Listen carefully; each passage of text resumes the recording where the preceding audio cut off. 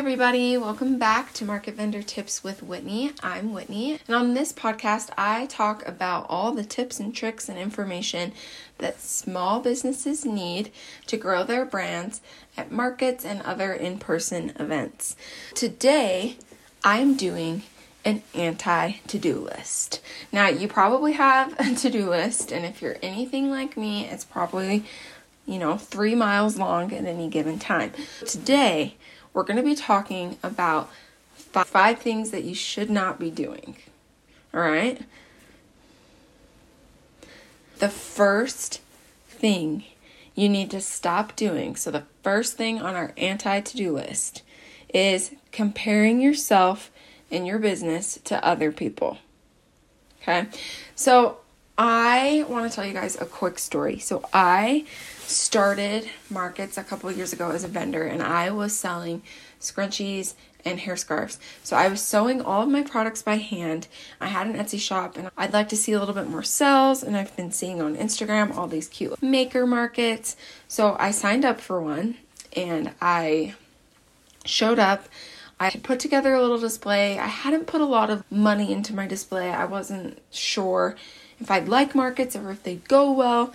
And so I set mine up, and then I walked around and I had looked at all these vendors that had a lot more experience than I did, and their displays looked really good. And as I was going home from setup, I was really down on myself. I was, man, that was really rough. Mine is really ugly. I'm not going to make any sales. This is going to be a waste of time and money. I felt really insecure.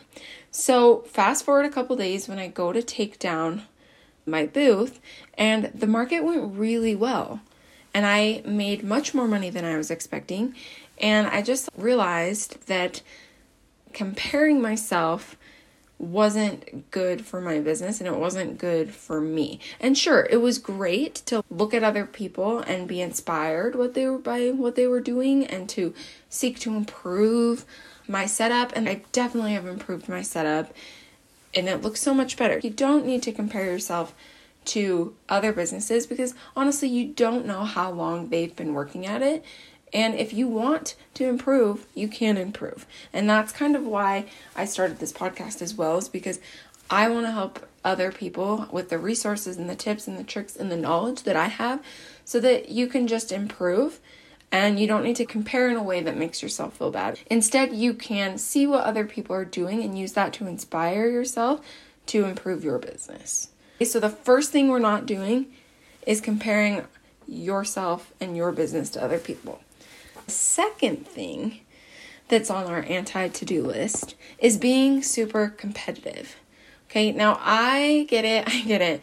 You've started a business, you're going to these markets, and you want to do well. You want to make money.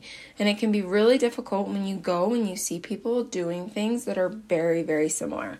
A few years ago, heard for the first time this idea of like an abundance mindset. And I had never heard it before. And I believe it was on the Gold Digger podcast by Jenna Kutcher.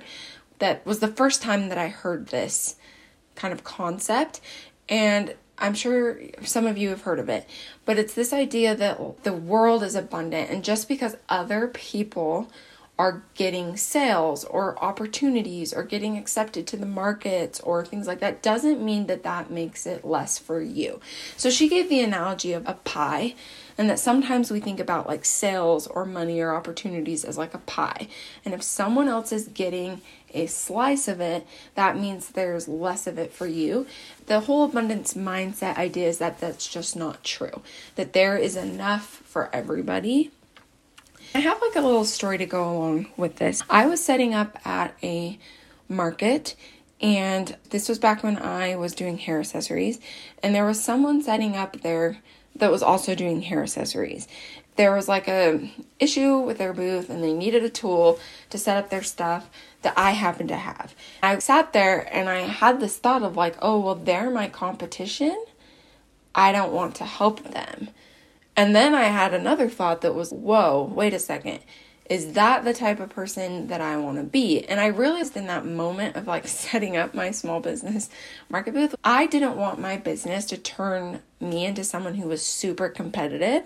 And so I decided to go and get the tool out of my car, and they used it and they set up, and it was great. Honestly, they probably sold more than me. They were much bigger than I was. But I just like left that night feeling good about my decision to believe in the abundance mindset, and also to not let my competitive side or the competitive side of business change me into someone I don't want to be.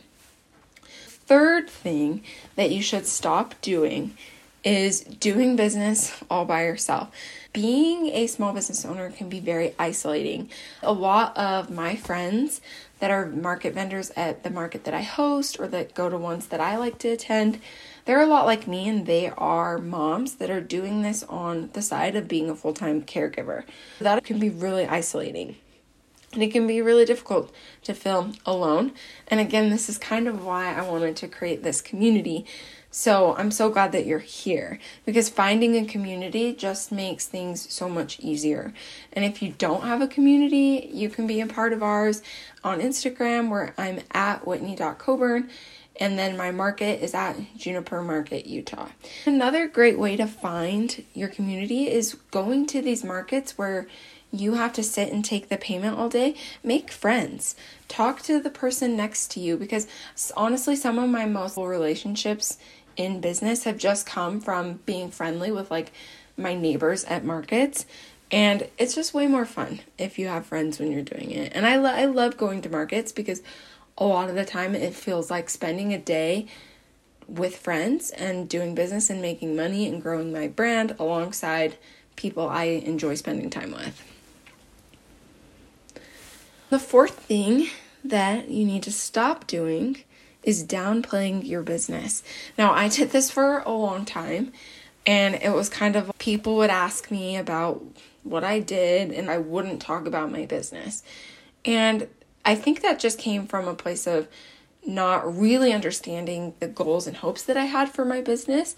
I feel like now it's a little bit easier to talk about it, but just don't downplay it. If your friends are asking about your business, tell them about it. And it doesn't mean that you have to go all door-to-door salesman on anybody who asks about your business.